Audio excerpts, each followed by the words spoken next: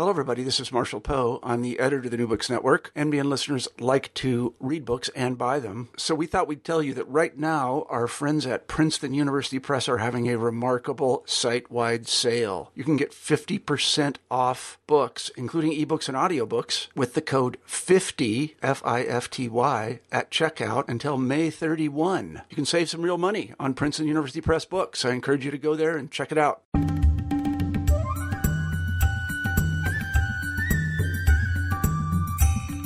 Good day and welcome to New Books in South Asian Studies, hosted by Tara Anjaria out of Bombay, India, a regional political capital, the commercial capital of the subcontinent. The goal, as another Indo-largest wrote in a hugely popular book, of every restless Indian schoolboy. And so the perfect setting for our chat today with Philip Stern of Duke University. Philip's book is all about the politico-mercantile beginnings of British rule in India. It's not enough to say that the English East India Company's factors went from being traders to rulers. Back then, the distinctions between sovereign powers and mercantile functions were not quite the same as they are now. The young men who came out to India saw these things as a holistic whole, though, as Philip points out, there were many among them who were quick to recognize and marvel at the extremely idiosyncratic situation they found themselves in. Good morning, Philip. Good morning. And thank you very much for agreeing to do this for the New Books Network. It's a pleasure to have you doing this for us. That's my pleasure. Well, there's been a lot written about the East India Company, and obviously there's been a lot of analysis done. So could you tell us something about how you came to be interested in it? Right, yeah. Well, I've been interested in the subject of the British Empire and British imperialism for a very long time, and the East India Company seemed in many ways a kind of natural way of exploring that. But one of the things that I got very interested in as I started to learn more about the British Empire and as I started to try to study it is just how much the British Empire wasn't actually, didn't actually expand and didn't actually found itself through the British state or through Britain itself, but rather through private enterprise, companies, corporations, and a variety of different forms that weren't actually the state. But that we tended to think about the British Empire, and this comes both through research and also through trying to teach it to undergraduates and graduate students and a variety of other audiences. And we tend to assume that the British Empire was British. And in many respects, it was, but in many respects, it was done by a variety of different groups. And the East India Company just seemed like the best example of that. The other was that the more I studied both British and South Asian history, the more I was extremely dissatisfied with the kind of story that a trading body just all of a sudden turned into a territorial empire. And I wanted to investigate those claims, which seemed to be repeated over and over again, but never really substantiated or explored. It was sort of an assumed narrative that I thought was worth exploring. So I started off actually in the beginning of graduate school studying the early 19th century. The next thing I know, I found myself in the late 17th century without much warning. So could you tell us something more about your academic career to date? I mean, the period that led up to the writing of this book. Right. Well, the book, of course, started as a dissertation as a PhD student at Columbia University. And then after that, I'm currently teach at Duke University in North Carolina, the United States. And before that, I was at American University in Washington, D.C. I had also spent some time at Cornell University at the Society for the Humanities there. And so, there's been a number of different contexts in which I've sort of been working on this book. But this was, I teach undergraduates, graduate students, and this has been the sort of context in which the book has sort of arisen, just starting as a kind of graduate project, which has evolved into a much wider and more massive interest in corporations, private enterprise, in the layers of government that went into empire, the sort of complications that weren't just about cultural conflict, but were about actually figuring out how these things worked amongst a variety of different people with a variety of different interests and goals, and who also always didn't always get along with each other. I mean, we tend to think about British and South Asian as big categories, but of course they're really complicated things. So could you give us an overview of the book? Sure. So the book, which is called The Company State, is a a study of the East India Company from roughly about, I call it the early modern East India Company, or the early modern foundations of the British Empire in India, because it doesn't really have, I didn't want to set very firm, arbitrary dates on it, but it roughly studies the East India Company from the middle of the 17th century to the middle of the 18th century. And the goal of the book is to investigate the East India Company, the political and intellectual rather than the commercial and mercantile history of the early East India Company before its transformation into a territorial empire, first in Bengal and then across South Asia. So the methodology of the book, or my methodology that I hope to achieve, was to take the company seriously on its own terms as a subject of political, intellectual history and the history of political thought. So the things that the people in the company said, the institutional culture that was formed around the company, so ideas that then reproduced other ideas, instead of seeing the East India Company as a function or an outgrowth of British history in London per se, or even South Asian history per se, but to see, can we do a history of these other kinds of what I would call bodies politic, that we tend to take states seriously as actors in politics, but we don't tend to take companies in that respect. So that's kind of the bigger frame that I pursued. And the argument of the book is essentially that the East India Company, as a corporation, that is not just as a multinational business, but as a legal entity, as a body politic that had legal rights and legal ambitions for what I would say a certain kind of sovereignty, laid the foundations for what would come next in the late 18th and early 19th centuries in British India. Not that anything that happened, say, in 1680 or 1690 predetermined or prefigured what would happen later. You can't draw a direct line. But that history, as a history of politics, was important, and a history of ideas was important. And you see a lot of the same patterns repeat themselves from the late 17th century to the late 18th century. A lot of the same issues that come up in the later 18th century as the East India Company is fighting with the British state, for example, or as the East India Company is fighting with different South Asian powers. A lot of the patterns repeat themselves, but in a variety of different ways. So your basic contention is that you shouldn't be projecting modern day ideas of the nation state and what it constitutes backwards into the 17th century, into the 18th century. Is that it? Well, I would say that, and you shouldn't project modern day ideas about what a company and a corporation is back into the period as well. It's a very different way of thinking about how empires work. Though I would say, as a kind of aside, the more I think about it, and since I've published the book, and you reflect on this book that's sitting there in front of you, I start to realize that it's not necessarily that we should not project modern ideas about the nation state and corporations onto the past. It's that it's possible that we have very that we need more complicated ideas about what the nation state and corporations are today as well. So that perhaps the nation state that we think is this height and exclusive form of sovereignty isn't exactly that, especially when you look around the world at multinational corporations, or you look around the world at a variety of transnational networks, whether it's based on economy or religion or culture or language or anything like that, that sometimes maybe we need to think a little more in a more complicated, polyphonous way about how political communities are organized.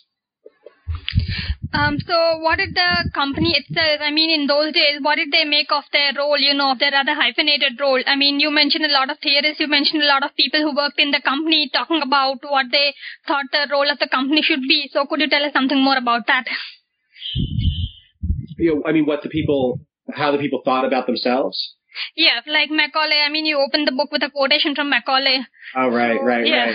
I opened the book with a quotation from Macaulay because, I think Macaulay, one of the other interests I developed out of this book, it's not in the book, but it's work I've been doing since the book, is on the way people later in 18th century and 19th century, like Burke and Macaulay and figures who are much more familiar to us than the people I write about in the book, thought about the history of the East India Company, thought about the same period that I was thinking of in this period, because I became very curious how, if we have all these different narratives about what the East India Company became, how did we get those narratives? And Macaulay is one of the key figures, I think, in establishing one way of thinking about the company's past that set the tone for the 19th and 20th century narratives what we would say the company was, which is it was a merchant that turned into an empire. The interesting thing about Macaulay is that if you look very closely, I would say the same thing about Burke and any of the figures who often get quoted, and I'm probably equally guilty of quoting them selectively myself.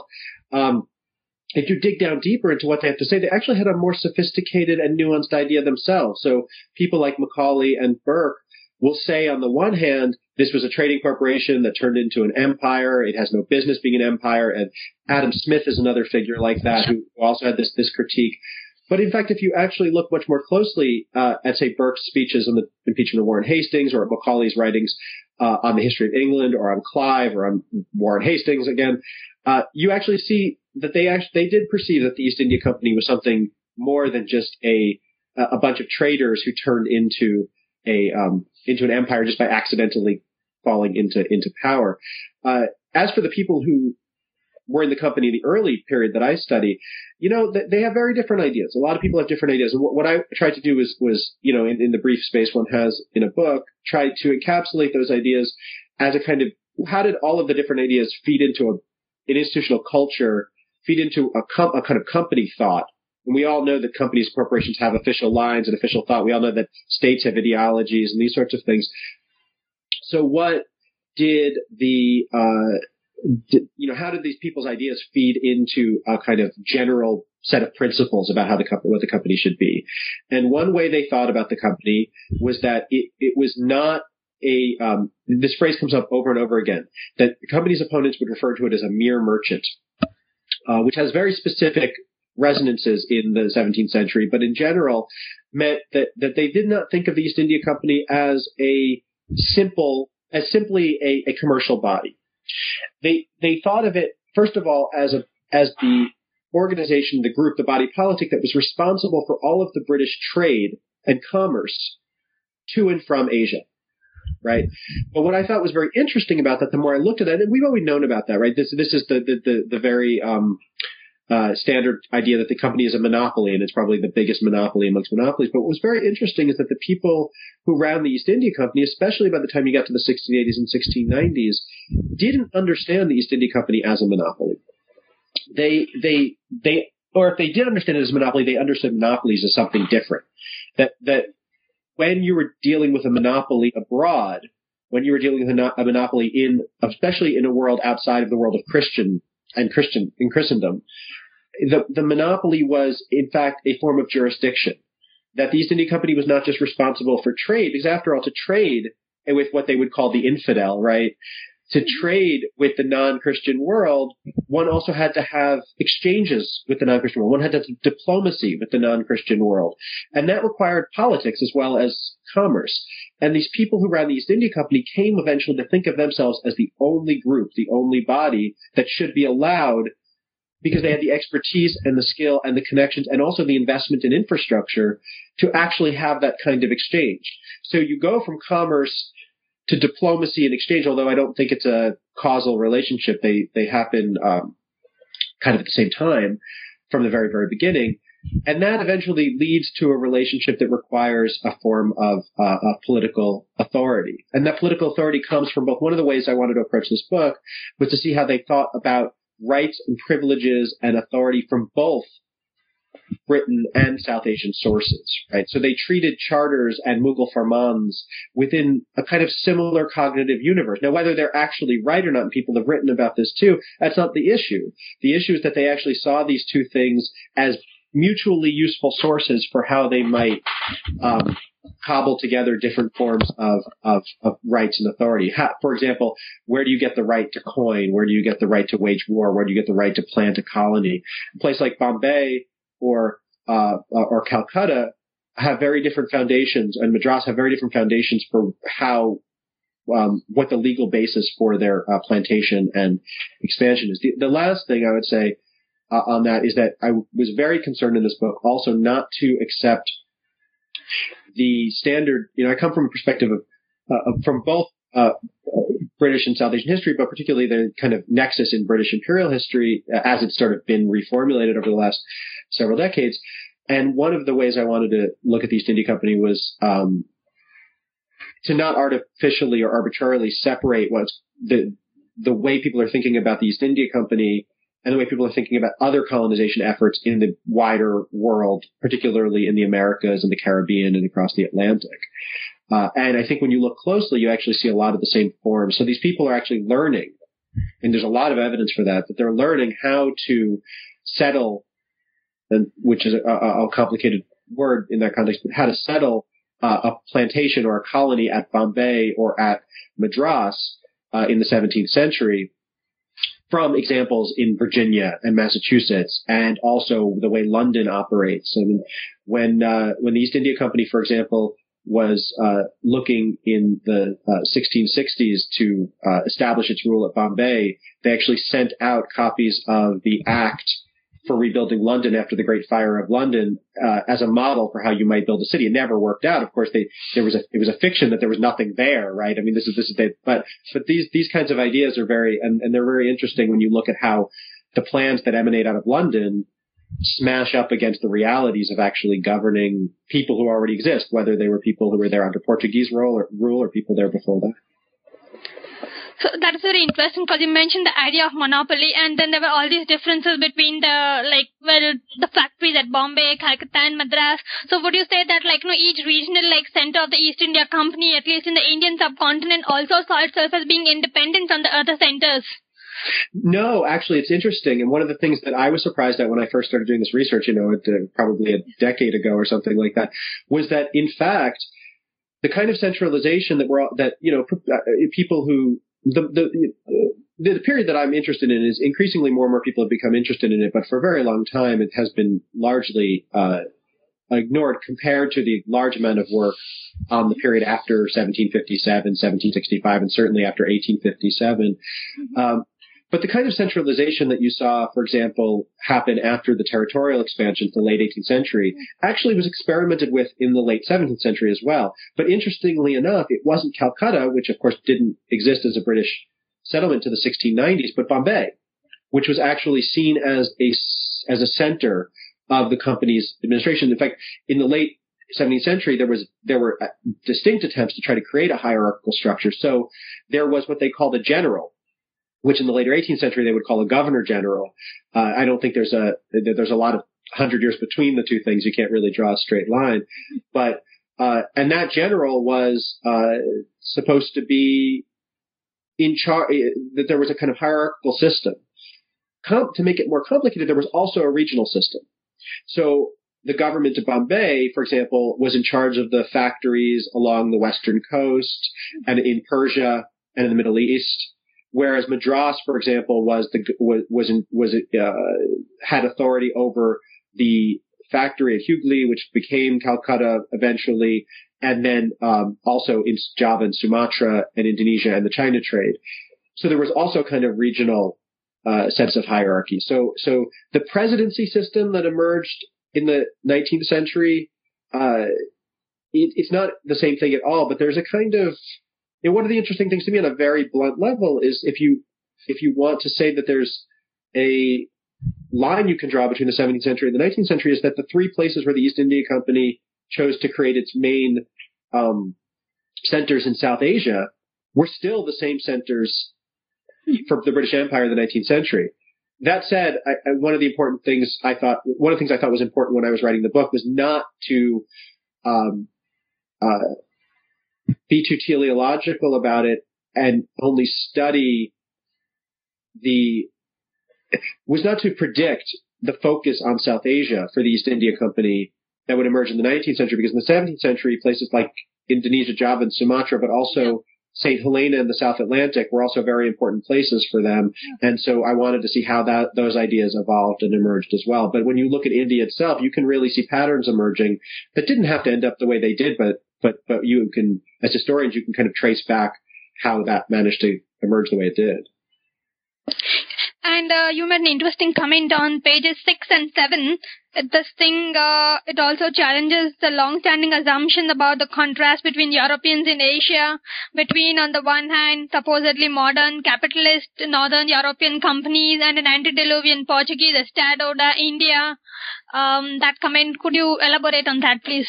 Right. Yeah. No, thank you. I'm actually glad you noticed that, because that's actually one of if there are three things that I wanted this book to do, or three narratives that I wanted to engage with. One was, I've already mentioned two. One was the narrative of sharp rupture between the first half of the East India Company's history and the second half that's centering on 1757 in the middle of the 18th century.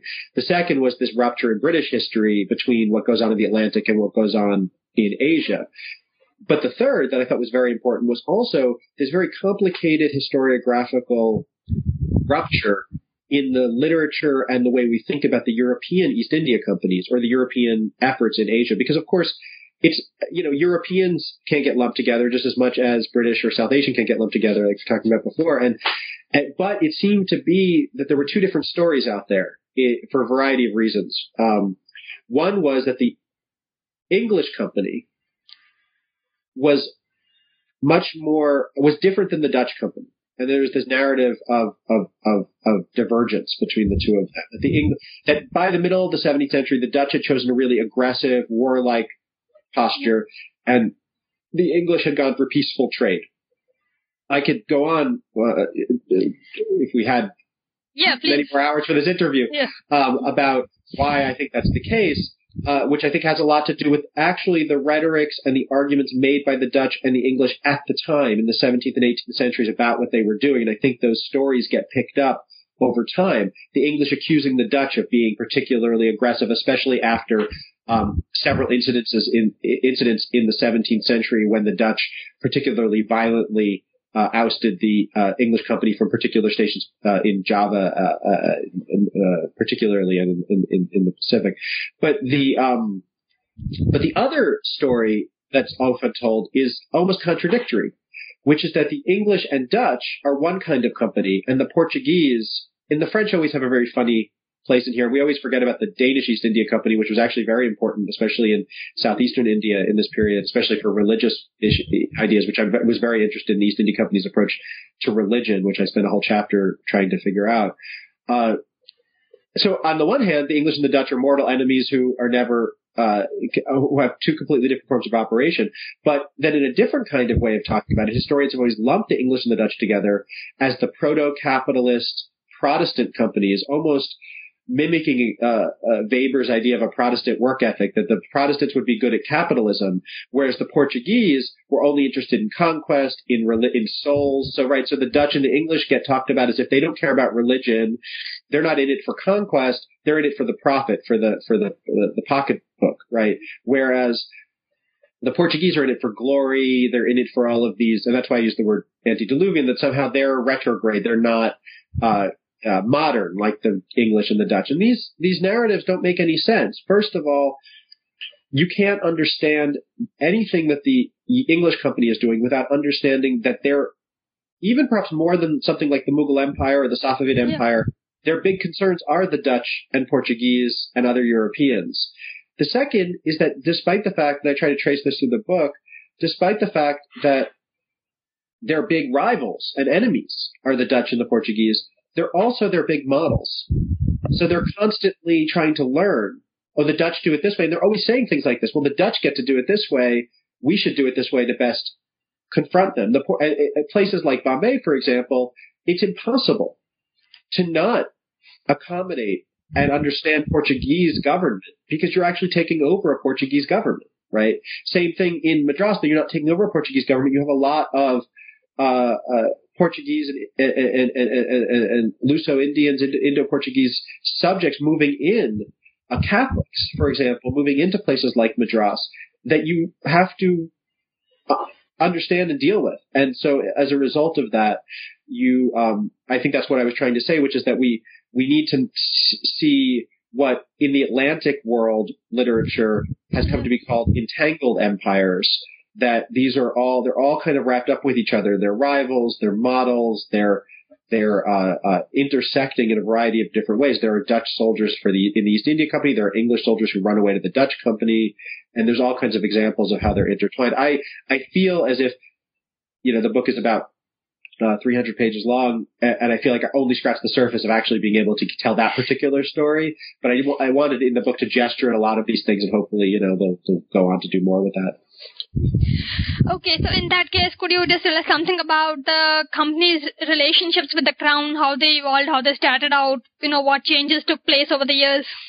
Yeah. That's a great question.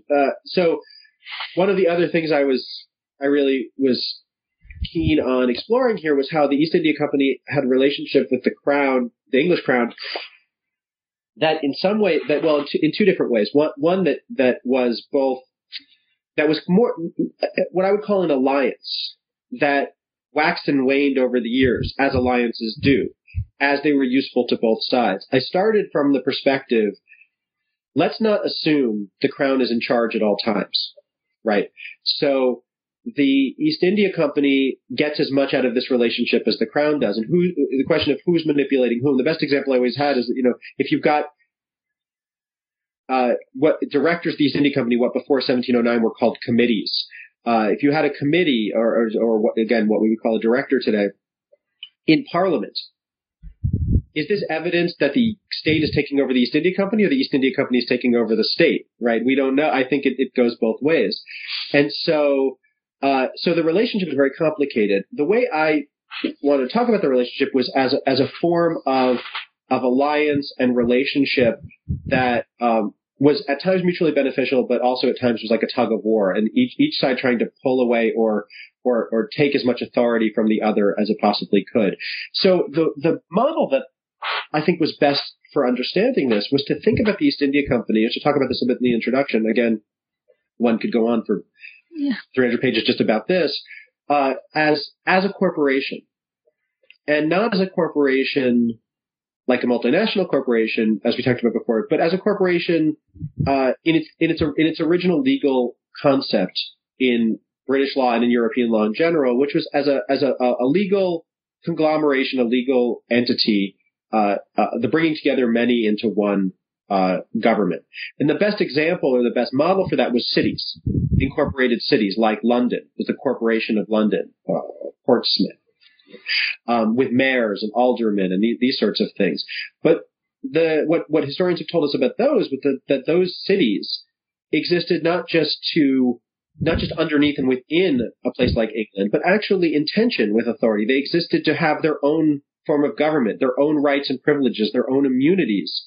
And that the history of state formation, in some sense, in England is the history in part, of the English state trying to reduce those immunities and those forms of independence, right? So that's a kind of model that I was sort of thinking of. The other model is that the East India Company, as a kind of sovereign body or as a form of government in itself, is not able. It uses different forms of authority and different forms of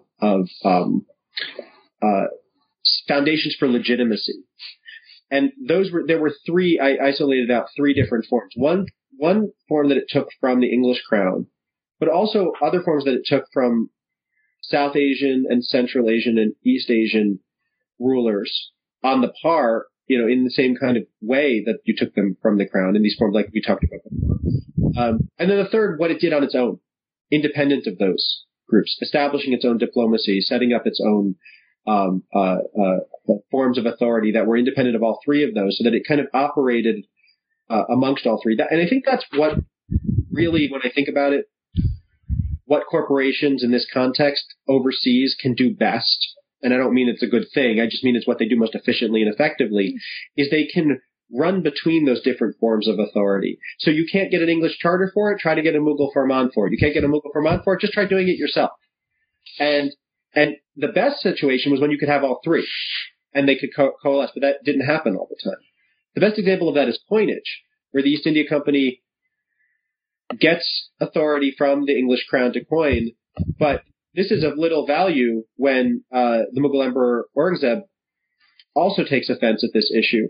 And so they're always constantly looking for a way of getting authority from England so they can sort of be immune there, getting authority from the Mughal Empire so they can be immune there, but also doing it themselves, because coins are very potent symbols of your own sovereignty. You put your own symbols on them, they circulate. The East India Company issued coins in Persian with the names of English monarchs on them. I mean, it's this very hybrid and fused world they were very comfortable with. So, I mean, to get back to your question earlier about how did these people think about themselves, I think they were much more comfortable with the fluidity between these worlds than we tend to give them credit for. They weren't just boldly English, planting themselves in an alien world and insisting that they bring those forms along, but they were bringing lots of ideas with them that sometimes clashed or sometimes complementary. Right. So this network of corporations, you could say, I mean, was this what the East India Company tried to transplant into its colonies, when it tried to actually build up settler colonies? For example, you got the first chapter out here. So could you tell us? Yeah. So would you say that they tried to corporatize local life, like basically transplant all the structures that have been familiar with in England, and kind of organize like life in India according to, a system of organization, something very formal, more codified? Yeah. I mean, they did and they didn't, right? And so I try to trace that, and I don't think there's any one answer. I think there's a lot of local variation, and you can only generalize in certain ways. They did try to bring many forms of English urban life, for example, or corporate life to India. And they brought it, though, as I was saying before, they brought it both from England, but also from colonial enterprises and exercises. Remember, I mean, by this point, by the time, the reason I start in the middle of the 17th century is because this is when the East India Company begins, though it's not the beginning of the story necessarily, it is when the East India Company gets its first urban colonies. And I was very careful that places like Madras and Bombay and Calcutta are thought of as colonies, not factories. They're not just trading posts. So then you have these places, and you have to say to yourself, well, we may trade in all of these very valuable commodities, but now we're also a government over people, and we have to do something about that. So they do borrow a lot of ideas about how to be a government from a variety of sources that are in Europe and in England. So biblical examples are all over the place. Previous historical examples in places like London or Amsterdam are all over the place. Or, like I said before, colonial ventures in the Americas or in the Caribbean. But at the same time, so you see this in a variety of different ways. You see it in the laws that they pass, but you also see it in architecture and city planning. I mentioned the London Fire before. So you see that these different attempts to bring these English forms together. At the same time, they don't just try to impose, or if they do try to impose, where they do try to impose things, they often run up against local practices and active participation in government of residents. And one of the things that I got very interested in the book was how, we often see the East India Company in Asia as a kind of company of rule. But the English in the Atlantic as a company as an empire of settlement.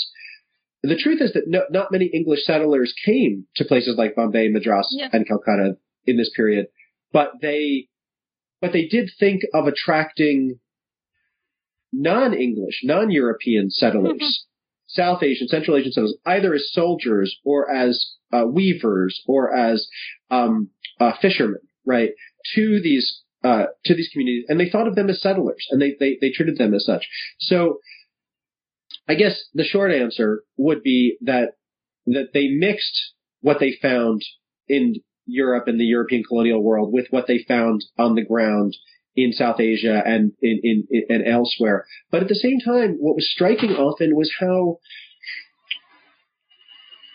complementary sometimes those forms could be. So they tried to bring, for example, to Bombay a form of guild system that they also found imitations of. They were.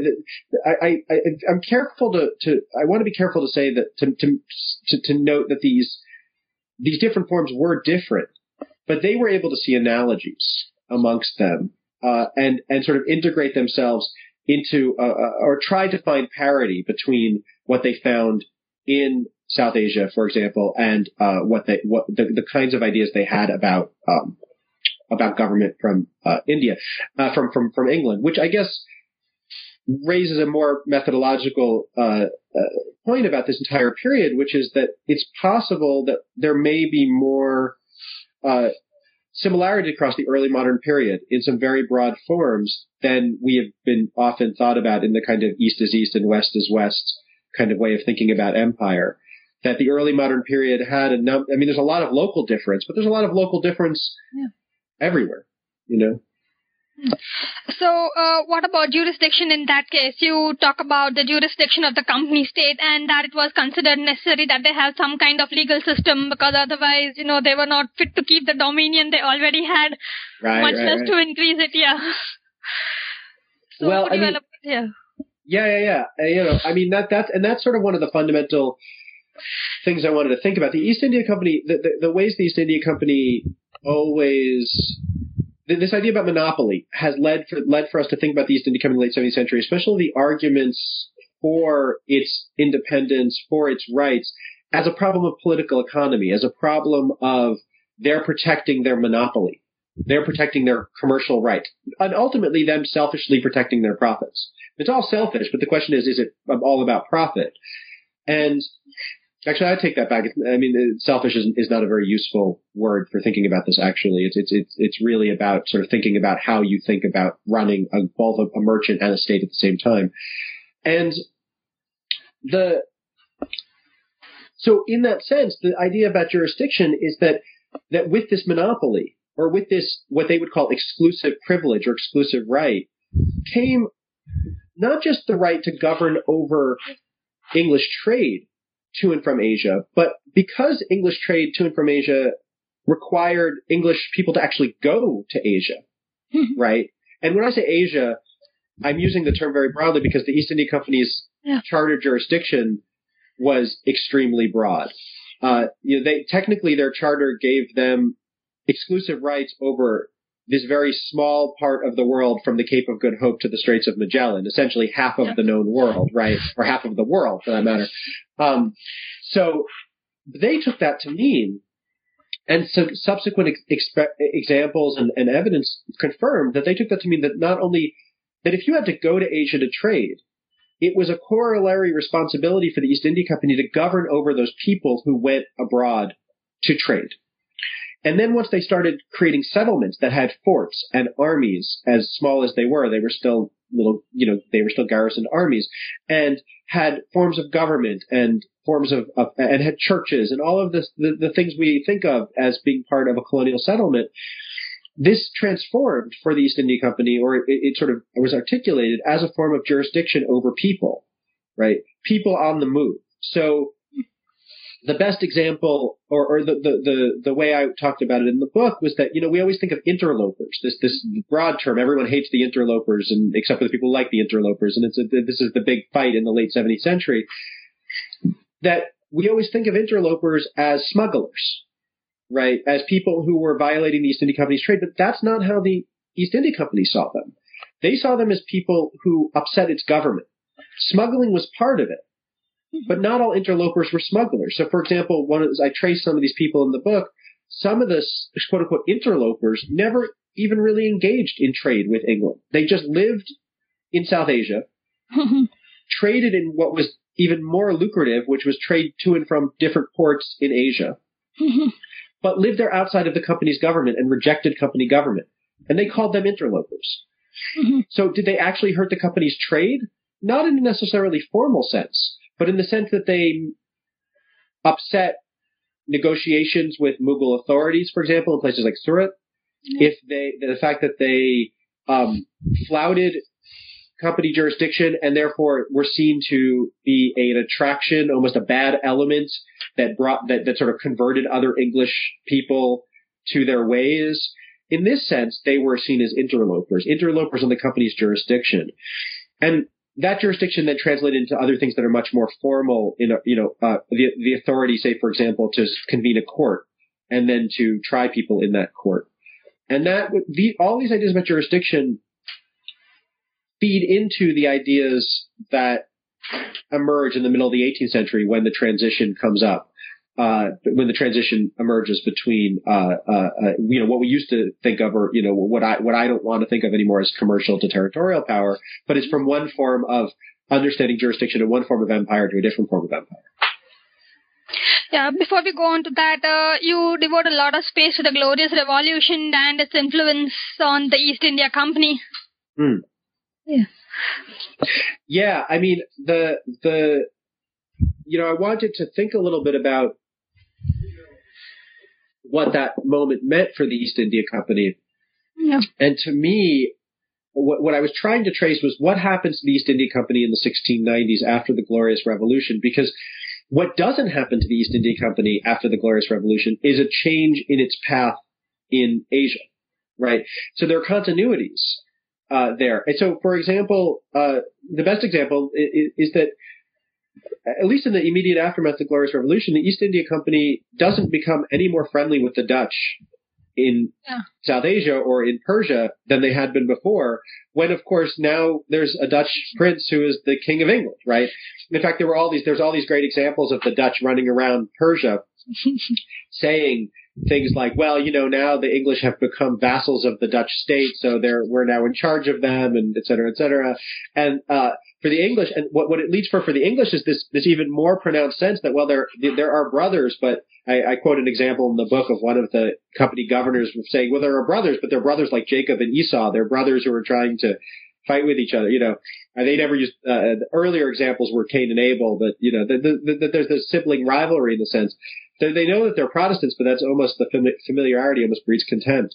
But what does change for the East India Company, and again, I think often the transformation of the company after the Glorious Revolution, and of course, I mean, the story, for anyone who's not familiar with it, is very complicated and sometimes extremely maddening one. But essentially, in the late 1690s, after about a decade after the Glorious Revolution, the English Parliament charters a second East India Company, a rival East India Company that was meant to replace the first East India Company.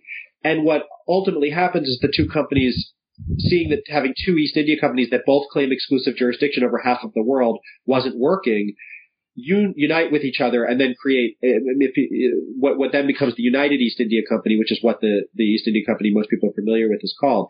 There was also a third East India Company that was founded in that period, which was the Scottish East India Company, which also took advantage of this moment after the Glorious Revolution. This is a company that's much more famous for having tried to plant a colony in Panama and engage in the Atlantic trade. But the colony in Panama that they tried to found was actually, founded on the same principle as the canal that was cut centuries later, which was that they could trade, if they could plant a colony in Panama, they could cut across the isthmus and trade to Asia, mostly China, more efficiently than going around the Cape of Good Hope, which is what the other European companies did. So the Glorious Revolution became this moment where the lid was taken off the can of the possibilities for how East India trade might be organized. And what I think is that it's not so much, there were different ideas about monopoly and free trade and these sort of some ideas that anticipate Adam Smith 100 years later, anti-monopolism. But I think what really happens is that the polarities of politics shift in England in particular, and in Scotland as well. What used to be the East India Company had always relied, you asked me before about its relationship with the Crown, it had always relied on a relationship with the Crown in some respects, independent but also in alliance. But all of a sudden you've got this not new, but a body with a much more power than it's had before, which is the Parliament, the English Parliament, and the Scottish Parliament. And they're trying to stake their own claims as having authority over empire. So you see it in the Atlantic, for example, the English Parliament, and then of course other agencies of the English Crown as well, trying to exert power over colonies in the Americas, for example. New forms of regulation about smuggling, new forms of regulation about piracy, which actually relates the East India Company to the Atlantic as well, as you get these English and American pirates who show up in the Red Sea and in the Indian Ocean and cause a lot of political problems for the East India Company. So the Glorious Revolution changes the nature of the negotiations over who is in charge of the English Empire abroad. And then after 1707, who's in charge of the British Empire abroad after England and Scotland unite. So I guess what I want to see is the Glorious Revolution is actually, that moment is the beginning of a transformation in two different ways. You have the East India Company evolving in Asia with its claims on jurisdiction and its claims on sovereignty and its claims on people, which then become foundations for for the claims the East India Company is going to make over the course of the first half of the 18th century, which then, in a variety of complicated ways, leads to the conflict at Plassey. But at the same time, there's a parallel story. And as I put it at the end of the book, for the East India Company, for the British Empire in India to emerge, not only did the East India Company need to acquire an empire in Asia, but Britain and the British state had to acquire the East India Company. And so the regulations that emerged, the attempt to found this new company, the political moves that occur at the union of the two East India Companies, and then a variety of moves that happen through the first half of the 18th century also create both a legal and political foundation for incorporating the East India Company into the British state. This is a history we often see as starting in the in the middle of the 18th century as well, but it's another one of these stories I wanted to trace back for at least 60, 70, 80 years before that. So going back to the question about monopoly, obviously this was something that was seriously affected by the Charter Acts of 1813 and 1833. Yeah. So I would assume that the company, well, just a bit outside the time frame of your book, but I would assume that the company wasn't too happy about the acts. No, they weren't. I mean, and actually some of the stuff I've been working on lately, it's it's amazing to me, actually, and I have to admit, embarrassingly, I'm still learning a lot. The more I dig into it, just how much this earlier period parallels that later period. There's a lot of the same kinds of conflicts in the late 18th century that then lead to the 1813 and 1833 Acts that are not just about trade. I mean, the thing we talk about in 1813 is the East India Company loses its monopoly. But of course, and as a lot of people know, the other thing that happens in 1813 is the East India Company loses its ability to bar missionaries from India. Yeah. And one of the arguments that I would make, I gesture at it in the book, but don't have the time to get into it too deeply, is that this problem in 1813, starting from the 1790s on, it's not a problem that the East India Company just doesn't want Protestantism to get to South Asia. Far from it. What they want is to protect that right they've had for centuries, which is to determine which British subjects get to go to India and which ones don't. That jurisdiction. And when missionary societies come along and say, no, we want to decide we should get to say which missionaries get to go. That's a huge problem. So when in 1813, which also those debates are also about revenue collection and revenue policy, which also go back, a long time. Who should collect revenue? What's the jurisdiction of the right to collect revenue? The victory, though it's a very small part of the debate that gets kind of blown up in British politics to become a big part of the debate, the gesture that missionaries should get to go at their own choice is a huge blow to a century and some of attempts to protect the East India Company's right to give licenses and passes to people to go abroad. There are other debates that happen, not just 1813, but the charter renewals in 1794 and 1793, 1794, 1784, 1773, that are about the East India Company's jurisdictional rights in the Pacific, about the East India Company's ability to govern over British subjects in Asia, and this leads to the Supreme Court of Calcutta. There are all these examples that one could think about that call upon the very conflicts, the very kinds of ideas that you see emerge in the late 17th and early 18th century. And the same thing in 1833, in a much more massive sense. Here, in a way, you have a reversal where the East India Company is taken out of commercial activity and essentially given an entirely governmental role. But that governmental role has been so attenuated and reduced by kind of parliamentary intervention that by the time you get to 1833, which is precisely where we started this conversation with the Macaulay speech in Parliament of the Government of India, you have a very different idea about what the appropriate role of companies are in governing empire. And that's kind of what Macaulay is in a sense saying there, which is that, this is a very peculiar thing that's emerged, and we need to deal with it with peculiar rules. I guess one of the arguments I want to make in the book is it wasn't that peculiar. Empire in the early period was very rarely done by the state. And it was only through the formation of the modern state in the 18th and 19th centuries that the British state became in charge of its own empire.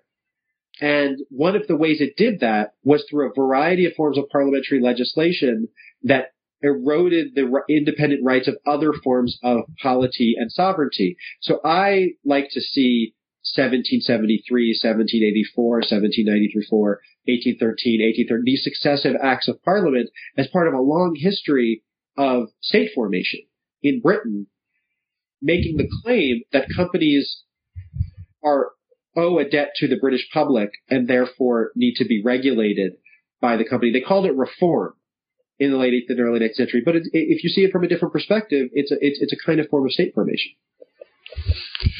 That's fascinating. Do you think your future research will explore some of these questions? I hope so. I'm interested in a whole lot of other things. I mean, you open up a can of worms when you start dealing with such a rich and interesting period. And one thing that I've become very interested in, I'm working on, I'm very interested now in a kind of more broad idea of the corporation and the role of the corporation in establishing the British Empire. So, thinking about how, again, sort of exploring the relationship between what's going on in India in the early modern period and going on in the Atlantic. I've also become very interested in corporations in the form of cities and the way cities work inside of the British Empire, which has been the subject of future work. And as I also was saying before, I've become very interested in the ways in which the East India Company's history, as it was told in the second half of the 18th and early 19th centuries, as part of those political debates. I mean, these reform acts you were mentioning, they're hotly and heavily debated. And one of the ways they're debated is they're debated on the grounds of history. What was the East India Company? Because what the East India Company was has a great effect on what kind of laws can be passed about it. And so I've been studying and published a few things on this question of how the East India Company's history was retold in those political debates and what that means about the relationship between politics and history, what it means about our understanding of the East India Company, and how political debates can affect our understandings of historiography and issues like that.